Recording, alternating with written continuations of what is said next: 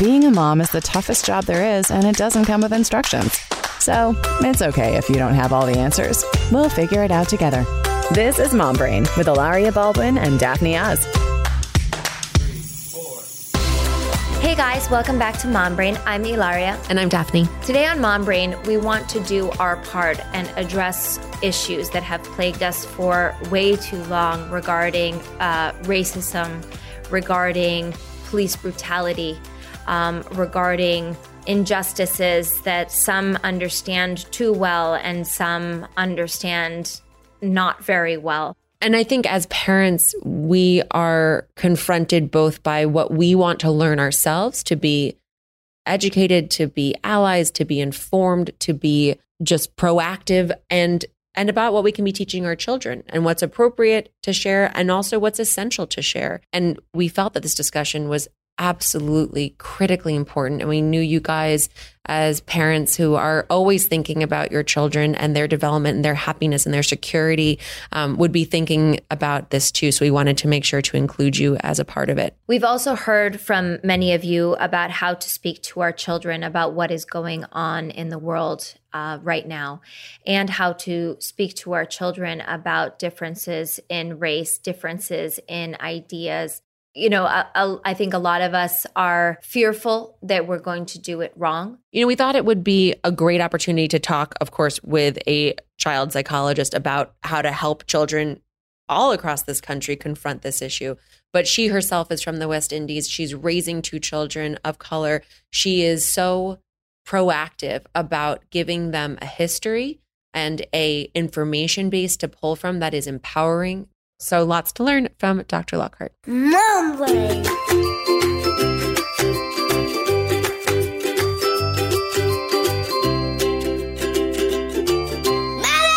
So I'm Dr. Anne Louise Lockhart. I'm a pediatric psychologist and parent coach, also the president and owner of a New Day Pediatric Psychology in San Antonio, Texas. And I've been married 21 and a half years. Ooh. And I have a 10-year-old daughter and a 7-year-old son.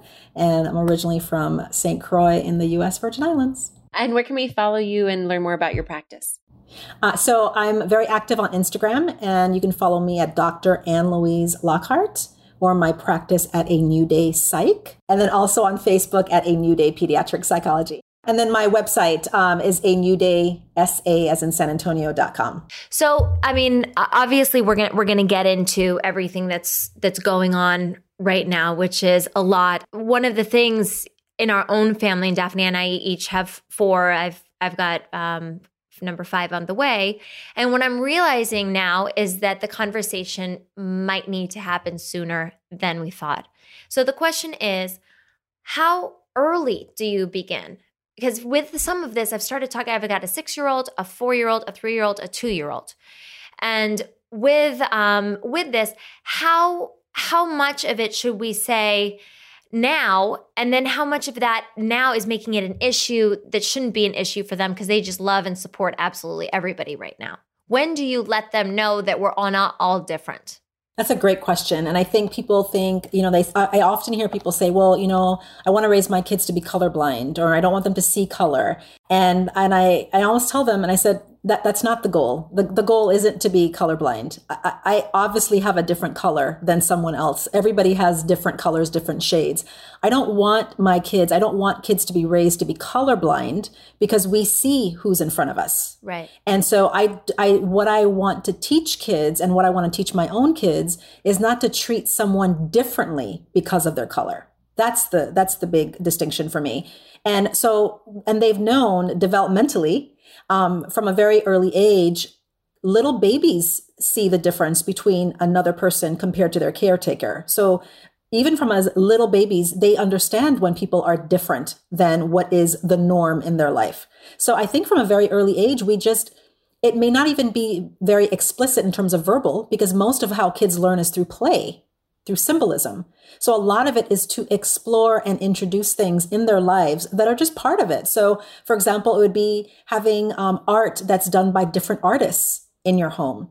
dolls that are of different colors in your home, movies that represent different cultures and ethnicities in your home. That's how I see is where you start the discussion early on, is by having it done in a way that is just a normal everyday part of life, is that we are totally integrated with everything that doesn't always look like us. That's a really good way to put it. I think it's interesting. I'm just, as you're talking, because I'm like in my mind clocking through, like, what are some of the shows that we watch that are, and I think that there has been, I hope it was conscious, but it was done regardless, that there has been this really wonderful push towards children's programming that does offer an inclusive vision into what a life looks like, and that does give kids perspective. I'm really curious though, because I think something that a lot of parents want to know and grapple with, where do you think that sort of like the hidden biases are happening, and the sort of tricky parts that people with no malintent and no feeling that they're actually doing anything negative to their kids, but it's happening, underground, or it's happening quietly, or it's happening just in an entrenched way? What are some of those in your mind, and how can parents help navigate it for themselves and help their children navigate it also? That's a great question, Daphne. I think that we are always getting messages all the time. And as we're growing up, whether it's the symbolism, the snarky remarks, the jokes, the TV shows we watch, the things we read and expose our kids to, is that we're constantly getting messages all the time. And so because I'm a pediatric psychologist and a parent coach as well, a lot of what I help parents with when they come to see me is when they're having struggles with their children, it's because of their own upbringing and their own childhood, things that they're bringing to the table, right? I want to be nothing like my parents or just like my parents. But then the parents are is the frame of reference that they're using, right? The problem with that is that that's the frame of reference you're always using. Why not create your own frame of reference? And it's hard to do that when that's always the standard you're judging it against. So it's the same thing with racism and prejudice and microaggressions and discrimination, is we are raised with a set of values that we don't even realize we have. I've been talking to a lot of my colleagues who are white, who are just like, they're confused because they didn't even know a lot of these things were a thing. And when we're talking about it, they're like, what? I didn't even realize that was a thing, like colorism or, being treated differently or feeling like you don't fit in, and because they never had to think about it. And so I think just as we have to kind of reparent ourselves in a way when we're raising our own kids, I think we also have to do the work as well about what our own biases are, because we all have them. You may not be a blatant racist, but everybody has some prejudices because we all make judgments about people before we even know them, right? Mm-hmm. You automatically assume, oh, she's blonde, or she's a redhead, or she's Hispanic, or she's Black. Like, we make assumptions, and they're not always done out of ill will, but it's because of what we were raised with. So I think we have to do that work. We have to create a different narrative based on what was instilled in us. And I think that's what makes the big deal. So when your kid makes a little remark like, oh my gosh, look at her, she's blank, whatever it is, to be able to correct it in the moment and be able to educate them why that's not appropriate. Not in a shaming way, but in an educational way. So we could start changing it. What would be the words that you would say so that you're not shaming your kids, but you are educating them at the same time in that scenario? Right. So say if my kid were to see someone who looked very different from them. So say my son said, and he actually did say this when he was much younger, he was like, oh my gosh, look at that person. She looks so pale with freckles. What's wrong with her? And I was like, oh, you noticed that she looks very different from you. Look how differently her skin looks from you. Yeah, you noticed that. It's like, well, just like you have brown skin and I call you cinnamon, she has skin that's lighter than you. And she also has freckles, and you notice that she has really red curly hair. So it's just more of a notice. Oh, you noticed that. You noticed that. For my kids, they rarely comment on how somebody looks ever. And I've been looking for it. I mean, look, I bought them and everybody's buying them like these like darker dolls with darker features and everything at the beginning, because I was like, well, we want them to not have just that blonde hair, blue eyed baby doll. So it was interesting. My kids, they just never, ever really talk about it. And so, I mean, is that if they don't talk about it, should we be bringing it up? Yes, we should. because they're still noticing, but they may not be noticing it in a negative way. They may not be seeing it and say, oh, that's bad because this person is different, but we should still talk about it. We should still educate them on the histories of different people, talk to them about melanin. I educated my kids at a very young age about melanin, why people have different colorations, talked about, how different genes get expressed, that how different people come from different regions and what different people from different places look like. So depending on what their developmental stage is, what their age is, all of those things, we should still have those conversations, but it doesn't need to be like the talk. It could just be something that that it should be a normal part of talking.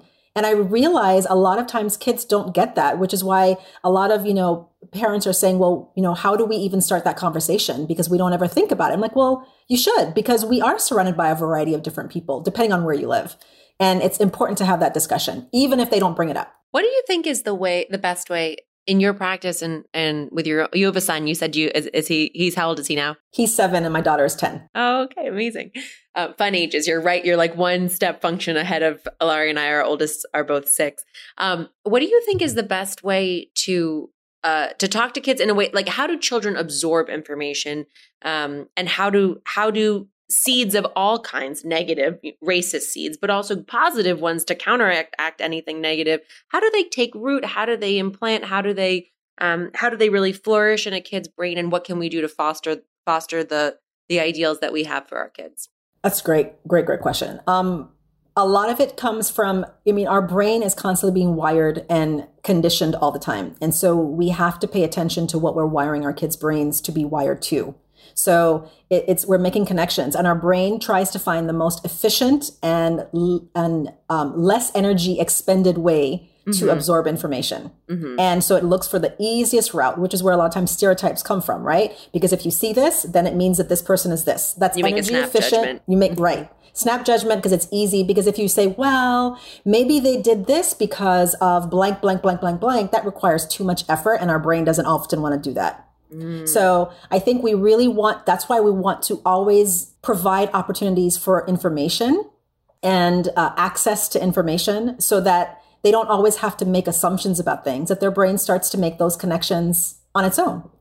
And that's how we're kind of rewiring our kids to think differently, to not be racist, to not be so judgmental of other people, that they can just give people the benefit of the doubt, because that's how our family is wired to do that. So just like in your families, when you say we have dolls of different looks, like that's just the norm. But I've seen kids where they say, oh no, I don't want that doll. That's an ugly doll. That's because that's all they know is having white dolls with blonde hair. So when they see a black doll, they think that's automatically not the desirable one. So we have to constantly look at giving them those experiences and having those discussions.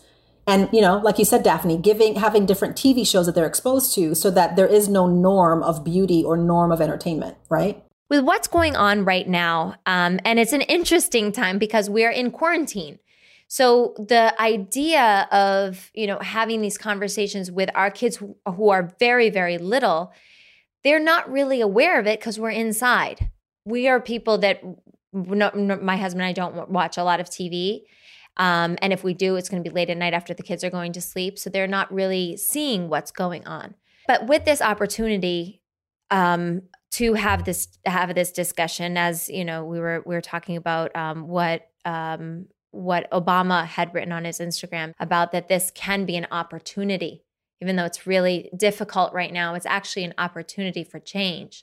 How can we take this opportunity and properly describe it to our children when they're actually not seeing it? I mean, my kids could literally live through this entire thing and not know. They could absolutely not know. Is that better for them, to protect them, to shield them, because there's so much scary stuff going on right now? Or is it better to create or take parts of it that they are capable of understanding and present that information to them?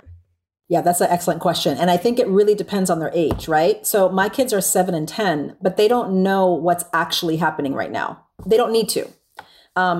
For me personally, I don't think that I need to be exposing them to all the ugliness that's happening and all the debating that's going on right now. They are already aware that they're different and that being different has been a problem for us historically. They're aware of that. And they became aware of that when we went to a museum of different cultures. and they saw it right there. And so I think it depends on the age that your child is at, what you exactly expose to them and what you exactly talk about. So if they're really little, I would say doing it more in terms of just books, having a variety of books that bring up culture, race, differences. And again, it doesn't have to be blatant, because most of the things that are most successful with children are things that are done metaphorically. So when you look at the best children's books and the best children's movies, there's symbolism that's in there. And that's how I think it's best in terms of celebrating differences, celebrating other people who are different than you. So when they're really little, I think that's where it would kind of go. The dolls, the toys they have, that kind of stuff. As they're older, like preteen, tween, teenager, and they're going to be exposed because they're on TikTok, social media, and the news, so all that stuff, then it's really having a very open conversation with them. And of course, based on your ethnic background, talking to them about what they think about it, how they feel about it. So yes, I believe that even though they're quarantined, depending on what their age is and what they're actually exposed to, then we have those discussions based on that exposure and based on what they could potentially be exposed to. But I think we should constantly be having those discussions. So I'm always talking to my kids about different things, what they're learning in the books, what they're learning when they're watching things, making sure they're watching TV shows that have different people represented as well too. No, did you guys see what Jennifer Garner posted on her Instagram? No. It's very, very, very powerful. It's hashtag I promise to listen. And it's a bunch of everybody is African American, and it's either there's parents and there's a grandmother talking to their kids about safety. And in my pregnant state, I'm not going to get too emotional, like cry easily right now. But it was like the little girl, and he's like, if you get stopped, you put your hands up and you say, and she like repeats, I don't have anything. I'm not going to hurt you. And you're seeing this little girl do that. And I'm sorry. And, you know, you're African American and raising African American children. These are things that people are explaining to us that we don't have to say to our children because our children are white. And, you know, for so many of us, you know, who think, well, we're liberal and I'm not racist. I'm not homophobic. I'm nothing. I think everybody's equal. We're all great. Let's just be namaste. Bam. Let's be namaste. That's what I want the world to be. And then they're saying to me that that's not enough. Right. And as a parent, I want to make sure that I'm doing enough to raise my kids, not just to be like me, but to also understand how other people have to grow up and live and be. And not just because, hey, around me, you're safe. Because I think that, you know, we're flesh and blood. You know, I'm a science person in terms of genetics. Like, I realize we're actually so much more similar than we are different. Yeah. But how are we supposed to teach our children? Number one, how do you teach your children that moment where they go in, they're like, whoa, I'm not the same as everybody else. You know what I mean? I explain to my children, you speak 2 languages, and that's really cool. And I tell them that all the time. My kids go to school in Spanish. 90% of their class is in Spanish because I want them to have that. You know, their grandparents live in Spain. My brother lives in Spain. Everybody's in Spain. And I don't want them to lose that. But then you hear on the news that people think that speaking Spanish, some people in this country think speaking Spanish is not good. Mm-hmm. And so I make sure that I tell them that it's a really good thing. So then for you as an African-American mother raising African-American children, how do you make sure that they know not only, unfortunately, how to keep themselves safe, but that they are valuable, and this is all so ridiculous. Yeah. That's such a big, heavy question that takes it's painful to even have to have that discussion, right? And so I think that's what I really saw. We went to this museum that it was because I'm in Texas, and it was talking about all the cultures that make up Texas. And it was such a beautiful concept. So we go there and we look at all these groups, the Lebanese and the African Americans and, you know, the natives and all these different people, the Chinese, the Japanese, all these people I didn't even realize made up the entire state. But everything was, you know, display after display. You saw the oppression and how they got wiped out, or how they were exterminated, how they were mistreated. And having to explain that to my kids was heart-wrenching, because they're like, why are we constantly always being treated badly? What is wrong with us? And I'm like, there's nothing wrong with you. They're like, but why? Why are we always being treated this way? And I was like, I don't know. I don't know the answer to that. But what I do know is that we can start changing things for the future in terms of how we think about people, and that we could start celebrating our beauty, and we can start celebrating what we contribute to this world. And so really trying to make it where they're looking at letting them know what the true history is, no matter how ugly it is. And then also helping them understand that it doesn't have to continue being this way, that this is what has happened in our history, but we can start to think about people differently. We don't have to treat people differently because of the way they look. And so really trying to emphasize that, because that is such a hard thing to do when everything around them is showing that we're less than because of what we look like. And so I think for me, the way I have the discussion is a kind of a balance of the beauty and the wonder of us, why melanin is amazing, why your complexion, why our hair being curly, why those are all good things, but also why those were things that made us a target, and explaining to them the history of slavery, the history of what that looked like. Now, I'm actually West Indian. I'm from the Caribbean, and I was born and raised there. And so my history in terms of being Black is very different than being here in the States. And so I talked to them about how Blacks, how Africans were brought to the islands and why they were brought. I talked to them about what we harvested in terms of the sugarcane. I talked to them about like how we had our uprising and abolished slavery because of how we spoke up. So I talked to them about the history, all the ugly parts of it, as well as the really good parts of it. And because of that, the island is more celebrated and more represented in terms of people of color because of that. And so it gave me a very different perspective compared to the culture shock I had when I came to the States at 18. And I was like, wait, we're not in power? Like, what the heck? What was that like? Because you came as an adult. I mean, what did that even feel like? I was 18 as a college student and went to Buffalo, New York for college. Oh, wow. Nice and warm. I mean, oh my gosh, talk about the culture and the weather shock all at once. And it was traumatizing for me. It was really overwhelming because I was like, where I grew up, police officers were Puerto Rican, Dominican, and Black. Business owners had money. They had influence who were people of color. So it was like a flip-flop. It was like a reversed world, you know? And so that was, I talked to my kids about that not everywhere is like that, and not everybody sees us that same way. So I think that's why it's really important to educate our kids about the history, the true history. Because I think a lot of our history is very bleached in this country, and we're sharing things that aren't fully true. And I think we need to make sure our kids get the real history, no matter how bad it is. How can parents who might not be, as informed as they'd like to be about an unbleached history get access to that and educate ourselves and educate our kids as a result? I think that's where we look up Black authors, historians, to make sure that you're getting the history from the source. And that, we're looking at Black history, Black art, all of those different things, so that when you're looking up the authors of what African American or history looks like, it's coming from not just the European standard or point of view as well, too. So I think that's where it comes from. It seems like the attitude that you're trying to give your kids is one of as much having history inform a perspective that gives you power in the future, not makes you feel less than, not makes you feel undermined. It really is so that you can actually achieve. And the most devastating feeling is feeling powerless. Like what's a good path forward? What's a good action step families can take? And I'd love to hear what you think would be a good way to get little kids involved so that it feels very innate and inborn in terms of something that they're just used to doing all the time. Yeah, I think where that could start is, like if it's looking at cartoons or animators, illustrators, people, fun, yeah. People who, there's a few that I follow that I have my kids, especially with quarantine, because everybody's at home and everybody's drawing and doing tutorials. Frank Abney, who's an illustrator with Disney. Okay. He's African-American. He's one of the very few who works on Pixar films, and he is phenomenal. He's worked on Incredibles. He worked on Toy Story, and he's releasing his own movie, and he's an illustrator. And so I show them his things, and that all of them, maybe not Black characters, but there's a Black illustrator within Disney and in Pixar.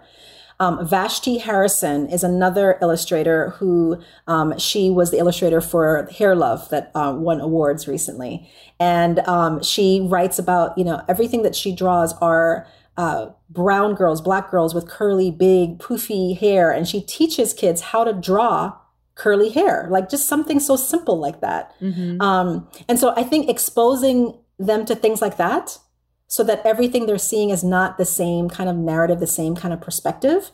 I like that. And I think it's something that's very simple, but because kids are so visual, I think that really helps them to see, oh, I am represented, which is why movies like Black Panther was so important, because it's showing the positive side, because so many times Black people are represented as stereotypes. And it doesn't feel good to see that all the time, to be drug dealers and thugs and prostitutes. I mean, it's like that gets old. So to see a film that celebrated the beauty and the hair and the costuming and the whole cast for the most part, and everybody who worked on it were that. My kids love that. They love to see the behind the scenes because we don't see that very often. And I think that's how we expose our kids to that what you have to contribute is meaningful and important. You have to be able to see your goal too. I mean, you have to see that represented so that you can start to visualize it. We're such visual creatures. We have to be able to do that. Just as a quick departure, I'd love to hear your thoughts on how you talk to your kids about COVID. And you said you mentioned you were in quarantine and what that's been like for you as a parent, and what it's been like for your kids trying to. I mean, it's very, very overwhelming, sensorily, environmentally. Adding this, it's been a lot. So how have you handled it? How have you talked to your kids about it? What do you think is, the appropriate way to, again, inform without terrifying, inform without making it worse, Yes. Okay. So my kids are 10 and 7, right? And we've been in quarantine now 11 weeks. Mm-hmm. And so in the beginning, I just told them the basics, that we have to stay home because there's a virus that they don't quite understand yet, and it's very contagious. So it's like the flu and the cold. You can catch it pretty easily. And so I want to make sure that we stay safe. And that's why we're staying home. And then as it went on and we were like, oh, wow, so I guess we're not going to go back soon. So then within like the second or third week, that's when I started educating them more about what exactly the virus is as I learned about it. And then I actually showed them through stones. We had these like colorful stones, and I showed them how the virus is transmitted and how quickly it can transmit to other people. And so that kind of showed them visually about that. And I said, well, so we're not going to go back to school just yet. And that's why it's so kind of like at different stages of the quarantine, that's when I was explaining more about what was going on and why that's why we're staying home and why we're staying safe. So it was just kind of letting them ask questions and being able to give them that platform to be able to understand what it is without being fearful of it, and why we're staying home, why we're washing our hands, why we're not going out and being around other people. But just kind of educating them on their level so they understand what it is and what we still don't understand about it. Emotionally, how are they doing with it? They did great. I mean, they did really great. I think what I'm most concerned about is that they are liking being at home now. And I think the problem for a lot of people is going to be in August and September, if we go back at the time, how people are going to adjust. Because I think a lot of kids are going to be used to isolating. And I think that's going to be the bigger issue. Yeah, no, I mean, with my kids, at least my 6-year-old, she's just like, she's done. Now she's carrying around a bear that she dresses up every day and calls it her best friend. She's like, because I have no friends, Mom, because you won't. No, but she literally knows what she's doing, by the way. We feel like it's a little sad, like, oh, she's carrying around a bear. That's so sad. But she's like, I know what I'm doing. And you're right. It could be a really tricky transition back to reentry if we've all gotten really comfortable never wearing pants with waistbands and never, having to brush our hair or do the normal things that we would do. But my son, who's idolizes his sister, he's the younger one, loves her to death, has suddenly in the last 3 weeks started, what does he say? He said, I want to be alone in my room. I want to have private time. And he's 4. Like, I didn't even think he knew what private time meant. Have either of your children asked for independence, and have you been able to give it to them in any meaningful way during this time? Yes, because what we try to do is, and I've coached a lot of the parents I see about this, is that I think having a structure and a schedule, because everybody's home, is important, but we don't want to make it so rigid that it feels like there's no wiggle room. Because kids thrive under having boundaries. But at the same time, they need to have some sense of independence, that you trust that I can make good decisions, and I can trust myself for making good decisions without second guessing myself. Yes. And I was just talking to a teen about this, who was feeling like she's always doubting herself. She's always feeling indecisive. Yes. And needing someone else to approve what she's doing, right? Right. But I also know her parents and I know how they approach her because they're like, she does something and they're like, oh, well, why did it take you that long? But why didn't you do this instead? Or she'll do something. Well, why did you do it this way? Why not this way? And it's like, oh my gosh. So it's like when you're always doing that, what you're doing is you're implanting this idea not to trust my gut, not to trust my own decisions. And I always have to second guess myself.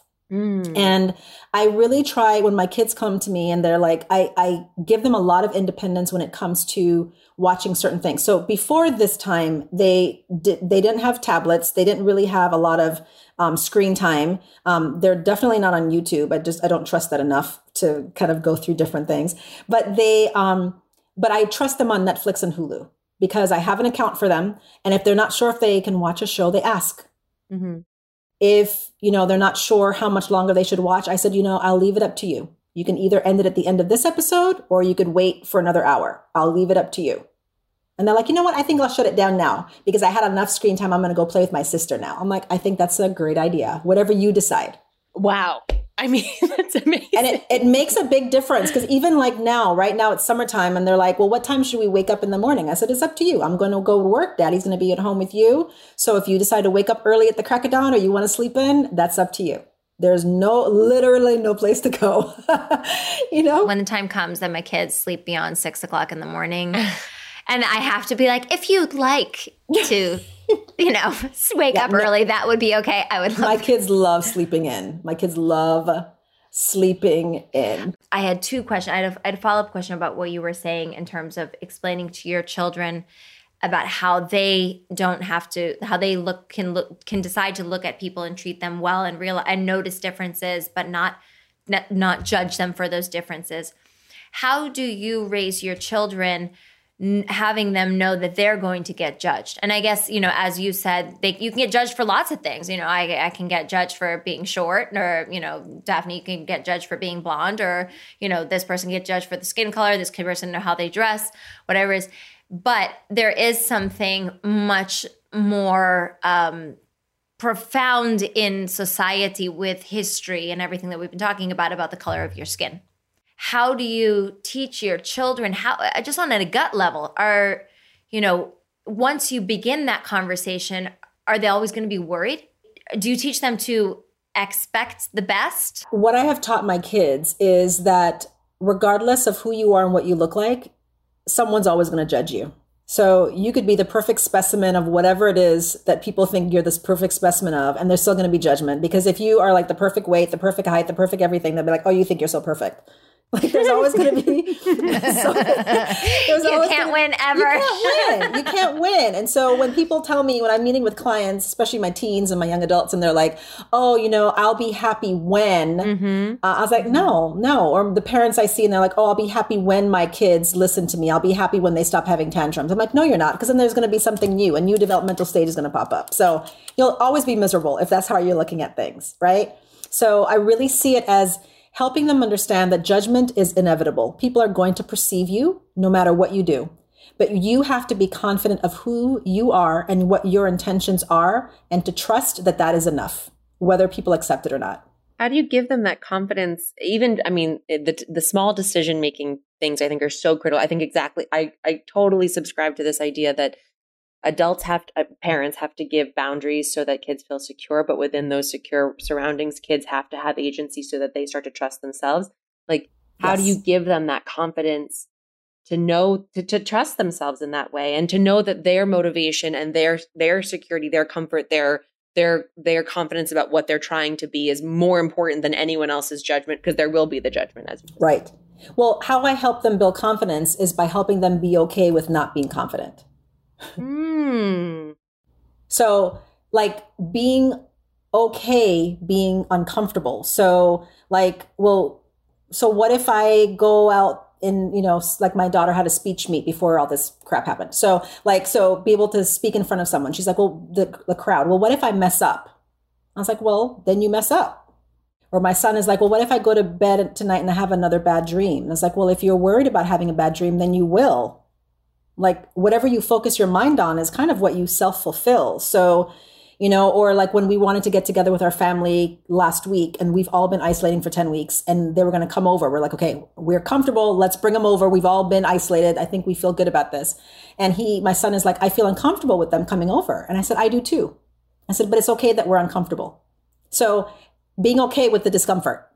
And I think making it plain like that is really helpful. And that's what I do when I tell my kids that when you feel uncomfortable, it's okay to say that there's not bad or good emotions. Yeah. There's just emotions that they just are. And if you feel uncomfortable, it's okay to be uncomfortable. If you feel nervous, it's okay to be nervous.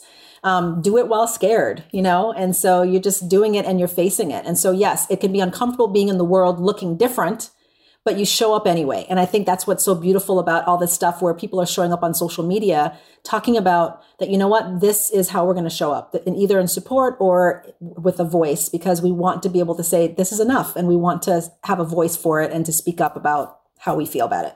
On that topic, can I ask you maybe if anything comes to mind, is there anything that you think needs to be spotlighted more that the conversation is not focusing on enough that you would want more people to be thinking and thoughtful about and devoting energy towards at this particular juncture? I think, honestly, I'm really proud of how, especially Instagram, how people are showing up. I mean, I was just saying that yesterday to a bunch of people who reached out to me and just saying that I think it's about Black people, especially speaking up about struggles, sharing their stories, and about the pride and the things that they want people to know and understand. And then on the other side, with all of our white colleagues and influencers and celebrities, being able to talk about things like, I am taking responsibility to educate myself and to elevate the platform, to have my voice heard, and then to do the work to educate myself, because I'm coming from a place where I didn't have to know. And so now I know that I need to know this, that I can't just use the excuse that it's not my experience, so I don't need to know. So I think that's what I think is being highlighted that really needs to continue, because what I'm afraid of what's going to happen is that this week, we're having all this, a lot of voices being heard. And then I feel like, and then we go right back to how life was as usual. And I'm afraid that that's going to happen again until the next shooting happens. And that's where I think we have to really be aware, is that this doesn't end.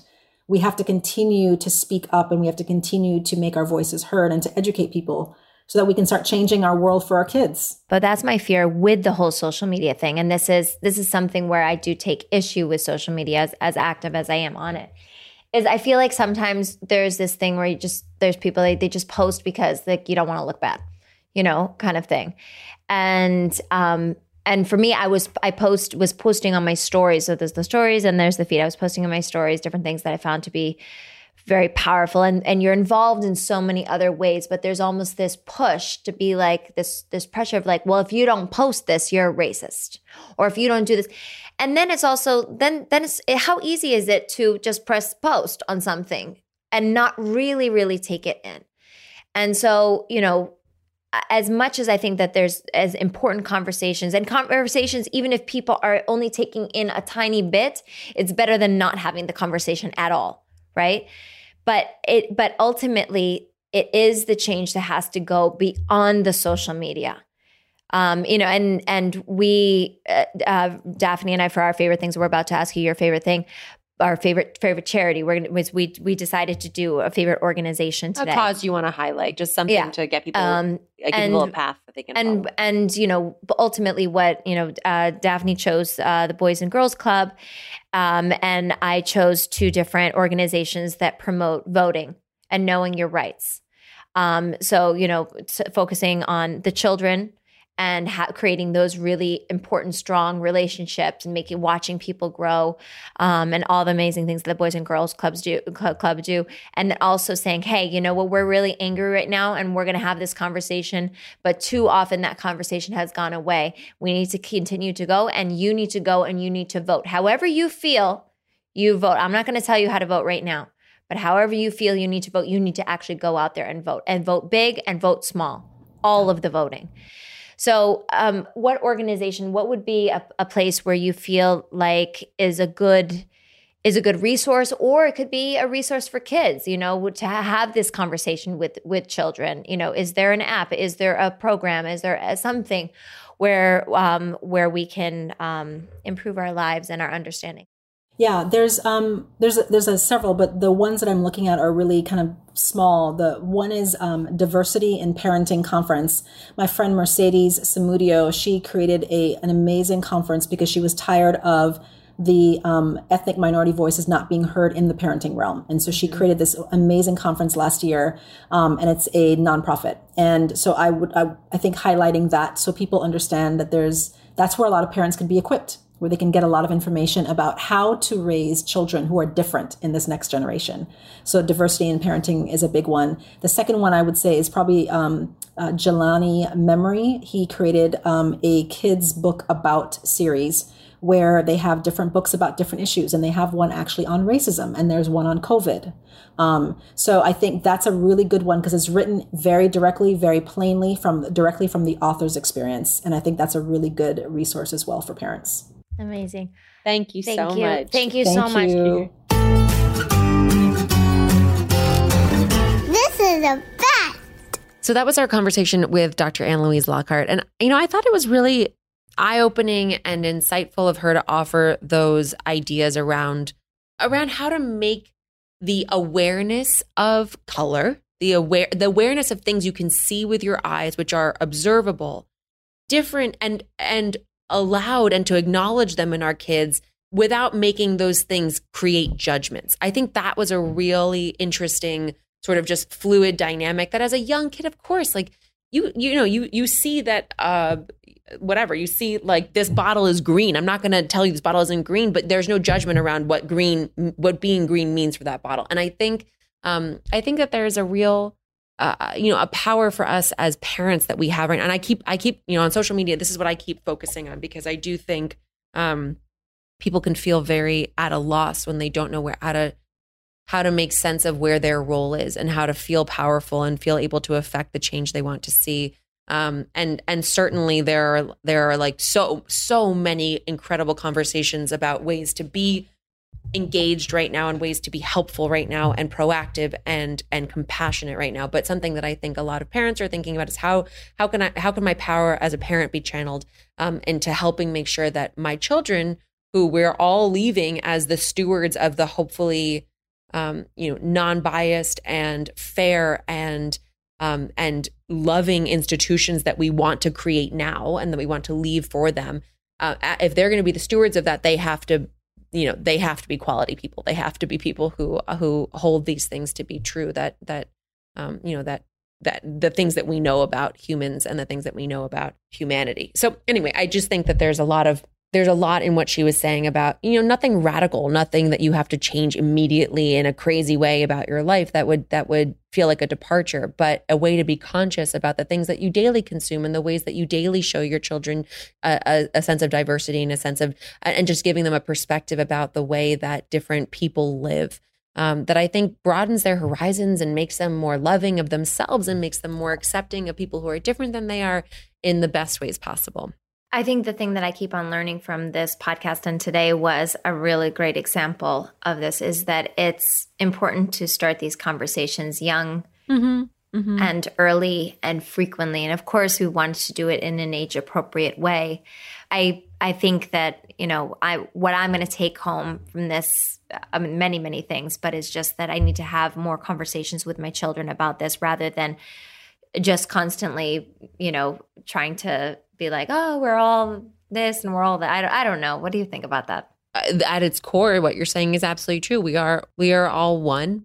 Your namaste point, I think, is so true to how you feel. And I think that that's where we're all striving to get to. And I think that we're working towards it, which is the good thing. And now it's time for our favorite things. Now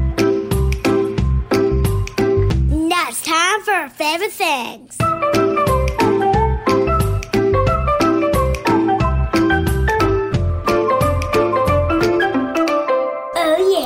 So guys, today what we're going to do, instead of doing our typical product or book favorite thing, we are going to connect you guys with organizations.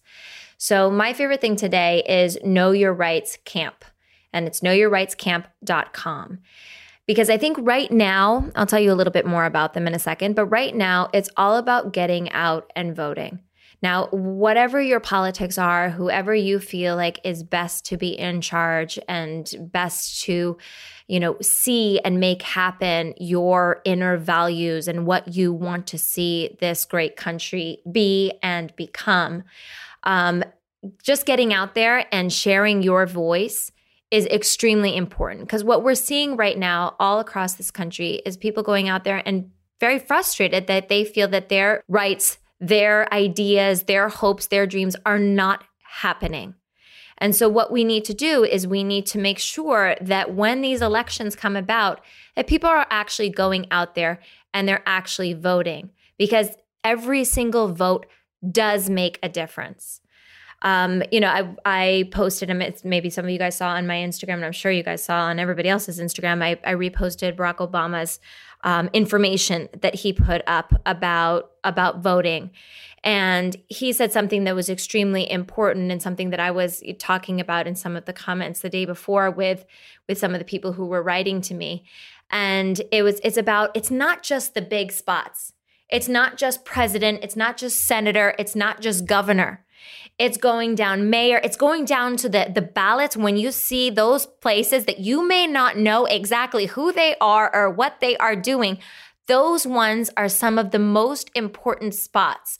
Really on a local level, this is the time when we really need to focus on, I need to be the change in my community that I want to see. And knowing these local spots, that's going to make a really big difference. Talking about the police force, talking about the unions, talking about how you want your particular area to run is extremely important. So Know Your Rights campaign, they say, our mission is to advance the liberation and well-being of Black and Brown communities through education, self-empowerment, mass mobilization, and the creation of new systems that elevate the next generation of change leaders. Everybody deserves a vote. There are certain communities that are marginalized and it makes voting very, very difficult, or people feel helpless and hopeless and that their vote does not count. And again, every single vote counts. So make sure that you log on, learn about it, help other people. That's something that, my husband and I do. We work with a group called People for the American Way that literally go door to door and help people get out and vote.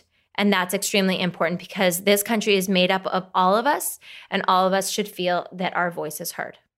The organization I wanted to highlight today is not a new one. It's the Boys and Girls Club of America. And I am so passionate about the mission of this organization to provide real peer mentorship, real community, real just lift and positivity in the lives of kids all across America who I think need to feel. I'll read to you what they said because I think it's so smart and precise.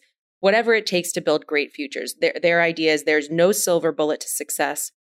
It takes an army of people, a safe environment, high quality programs, and unique experiences to level the playing field for all kids.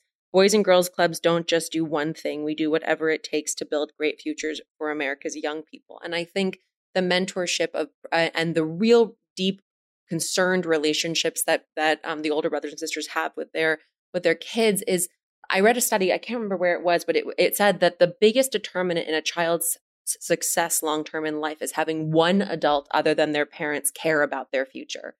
If we want to have unbiased institutions, if we want to have fair, a fair mentality, if we want to have a loving, compassionate society, those institutions are only as good as the people whose hands those things are in, that we're the people that give them life. And so certainly trying to give as many kids as possible an opportunity to feel like they come from a place of security and support with as many adults invested in their future as possible in a positive way, I think is huge and something that we can invest in for the future that also does a lot of good today as well. No, great organization, one that's been around for a long time and has done such amazing, amazing, amazing things. That's our episode for this week, you guys. And remember, if you feel compelled, please give us a 5-star rating and a review. It really helps so much. And we love when you share us with your friends. That is the best. We can grow our Mom Brain community. Email us. We love your emails. Many of you guys asked for a podcast about this topic. So, obviously this is coming from us, but it's coming from you guys as well. So make sure that you keep the ideas coming. We love them. And we're on all social outlets as Mom Brain. So look us up and we'll see you next week. Bye, guys. This is Mom Brain with Ilaria Baldwin and Daphne Oz. Mom Brain is a Gallery Media Group original production.